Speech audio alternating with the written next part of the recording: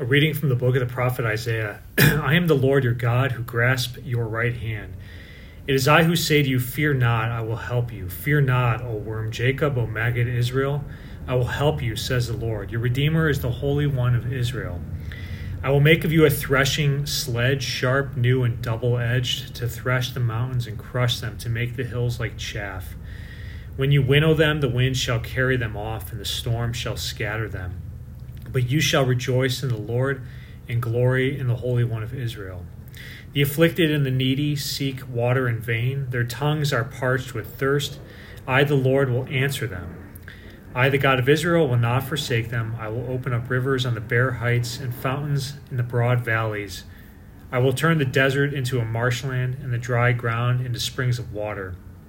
I will plant in the desert the cedar, acacia, myrtle, and olive. I will set in the wasteland the cypress, together with the plane tree and the pine, that all may see and know, observe and understand, that the hand of the Lord has done this, the Holy One of Israel has created it. The word of the Lord. Thanks be to God. The Lord is gracious and merciful, slow to anger, and of great kindness. I will extol you, O my God and King. I will bless your name forever and ever. The Lord is good to all and compassionate toward all his works. The Lord is gracious and merciful, slow to anger, and of great kindness. Let all your works give you thanks, O Lord, and let your faithful ones bless you. Let them discourse of the glory of your kingdom and speak of your might. The Lord is gracious and merciful, slow to anger, and of great kindness. Let them make known to men your might and the glorious splendor of your kingdom. Your kingdom is a kingdom for all ages, and your dominion endures through all generations. The Lord is gracious and merciful, slow to anger, and of great kindness. The Lord be with you, and with your spirit. Reading from the Holy Gospel according to Matthew. Glory to you, O Lord. Jesus said to the crowds, Amen, I say to you, among those born of women, there has been none greater than John the Baptist.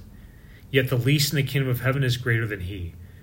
From the days of John the Baptist until now, the kingdom of heaven suffers violence, and the violent are taking it by force. All the prophets and the law prophesied up to the time of John. And if you are willing to accept it, he is Elijah, the one who is to come. Whoever has ears ought to hear. The Gospel of the Lord. Praise to you, Lord Jesus Christ. We've heard this saying of our Lord before, that those born in the kingdom of heaven are greater than John the Baptist, as great as John is. Yet we understand it, but we don't really understand it. I mean, John the Baptist is great. He's a saint. He's the last prophet. He's the forerunner. He's the cousin of Christ. It's kind of hard to top that. So how are we possibly greater than John the Baptist? It's not really so much by our works, but it's this sacramental or mystical reality of our baptism. So John was related to Christ. He was his cousin in the order of nature and of flesh, but we become relatives, to use that kind of, I guess, trite term, of Christ in the order of grace, supernaturally. This happens at baptism. And so this is so significant. When we're baptized into Christ, and this is what St. Paul will say time and again, we're baptized into his death. So what makes Christ so glorious is him on the cross. He on the cross is reaching out to God the Father, as I've mentioned before. God the Father is loving him. It's Christ's obedience and his reciprocation of that love in the Holy Spirit that not only manifests the Trinity, but affects the redemption of the human race. So the cross, and this is why when we celebrate Mass, it's Calvary represented or represented, this Trinitarian fusion of love on the cross. Well, when we're baptized, we're incorporated into that place on the cross, which means we love God the Father. God the Father loves us. We're obedient in the Holy Spirit. We're made glorious. The Trinity is made glorious. The redemption of mankind is effected. That is monumental. That's what is the greatest in the kingdom of heaven.